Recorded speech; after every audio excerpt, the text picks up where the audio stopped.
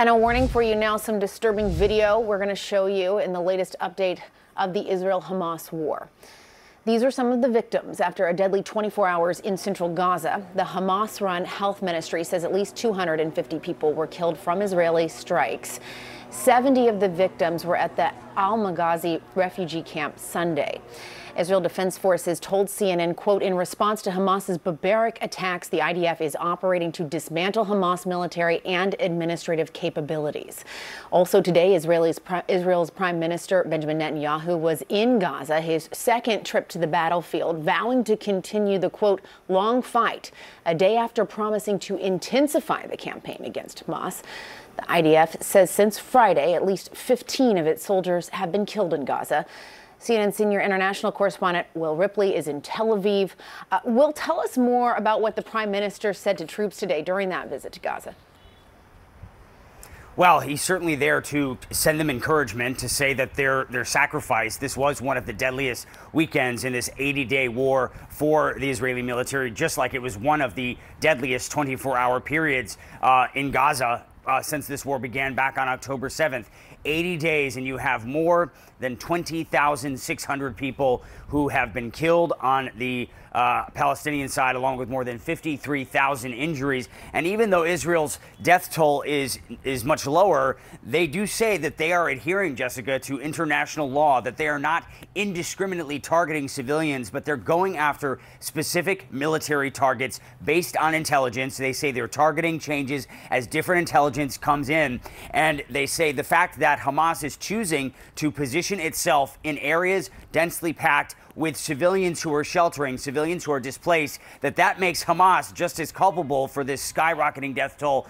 This is the Israeli argument, as it does Israel itself. So despite that we had this UN resolution last week that, of course, was quite watered down from the original draft that the United States vetoed, and then there were several delays as they were rewriting it, Israel says they're not going to stop until they obtain their objective, which is to eliminate the leadership of Hamas, and they have not been able to do that yet. Netanyahu in northern Gaza, where they have essentially obtained operational control, meeting with the troops and saying that this war will continue. President Biden, in a phone call with the Prime Minister of Israel, encouraging a more slower, more focused, streamlined technique, not such a large-scale casualty type of situation. President Biden, speaking with Democratic donors, did on one instance use the word indiscriminate bombing, which would be a violation of international law. But then the Israelis really said that one reference from the U.S. president is not reflective of their reality on the ground. And so the fighting absolutely continues. And you have a Christmas Day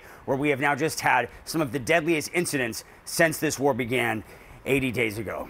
And Will, before we let you go, the IDF has also revealed these new details about the Hamas tunnel network that they've been trying to destroy and penetrate there. What can you tell us about that?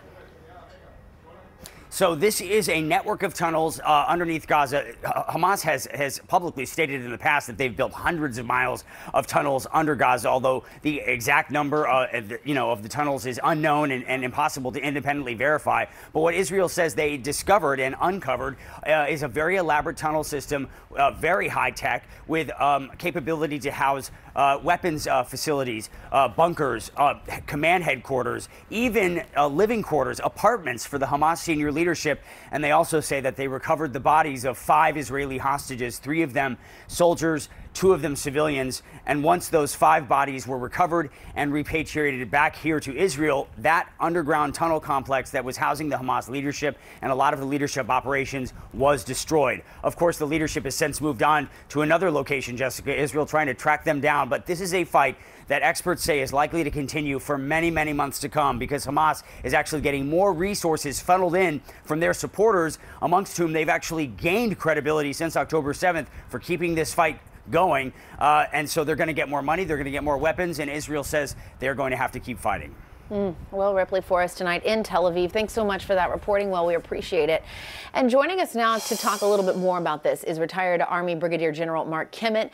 Thanks so much for being here on this Christmas Day. We really do appreciate it. I want to start first with some of Will's reporting there. We know that Israeli Prime Minister Benjamin Netanyahu has said that Israeli forces are intensifying, that's his word, operations inside the Gaza Strip. What do you think an intensification looks like at this point? Well, I think it means probably putting more ground troops in to finish up the fight inside of Gaza City, more ground troops to finish the fight in Han Yunis. I think it also means that they may step up the amount of air attacks that are going into both of those cities, because I think that they recognize that international criticism cannot continue at this level. So the sooner they mop this up, sooner they clean this up, the better. And candidly, that saves lives by speeding it up, simply because you won't be fighting as many days when you hear casualty tolls of 250 plus. And his statement, Benjamin Netanyahu's statement, is coming after the Secretary of State Antony Blinken said last week that this conflict, quote, needs to move to a lower intensity phase. So obviously opposite there. You mentioned international support and outside support for Israel. What do you anticipate the U.S. support for Israel is going to look like as we continue moving forward? Well, look, these types of operations consume a significant amount of ammunition, a significant amount of bombs, significant amount of artillery rounds. I think we will continue to provide those assets, which, oh, by the way, we are also and need to continue to provide Ukraine. I certainly hope that part of those ammunition packages include precision-guided weapons so that the Israelis can be more precise in their attacks. And let's talk more about the tunnels that Will also kind of walked us through there in his reporting before we came to you. The IDF has this new disclosure about what the tunnel network looks like in Gaza, kind of where they have been able to go, and they also reported the bodies that they found of the 5 Israeli hostages that had been recovered. What are you taking away from this information about these tunnels and what the IDF is finding there? Well, what it indicates to me is that for many, many years, money that has been provided by the United Nations has been siphoned off to buy the concrete, to buy the sand, to buy the material that is necessary to build these 300 miles of tunnels that had no other purpose than to fight wars. So I think it's not only a criticism of the barbarity of Hamas, but it's an implicit criticism of the UN accounting for the money that they've been providing over the years. Because you're saying that that's where some of it has gone. I don't know how else these tunnels could have appeared without the funding necessary, and there's no other real source of funding inside of Gaza except the money provided by the UN and some money that's been provided by Qatar. And just quickly, lastly, before I let you go, you know, they talked about the 5 bodies of the hostages that were found there. We're now closing in on 3 months in this conflict, and there are still dozens, over 100 hostages that remain in Gaza. Where do you see this going? Does that rely solely on a diplomatic solution, or is there any sort of military intervention that you see coming down the road at all? I would be very surprised if even the highest end military soldiers inside the special operations community of Israel would be capable of bringing back even a percentage of the hostages. So it will depend on diplomacy.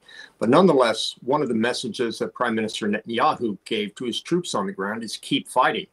The soldiers need to focus on fighting because they can't depend on diplomacy to fix this. And so they're going to keep fighting until this war is over. That seems to be certain. All right, Brigadier General Mark Kimmett, thanks so much again. We appreciate it. And Merry Christmas to you. And to you as well.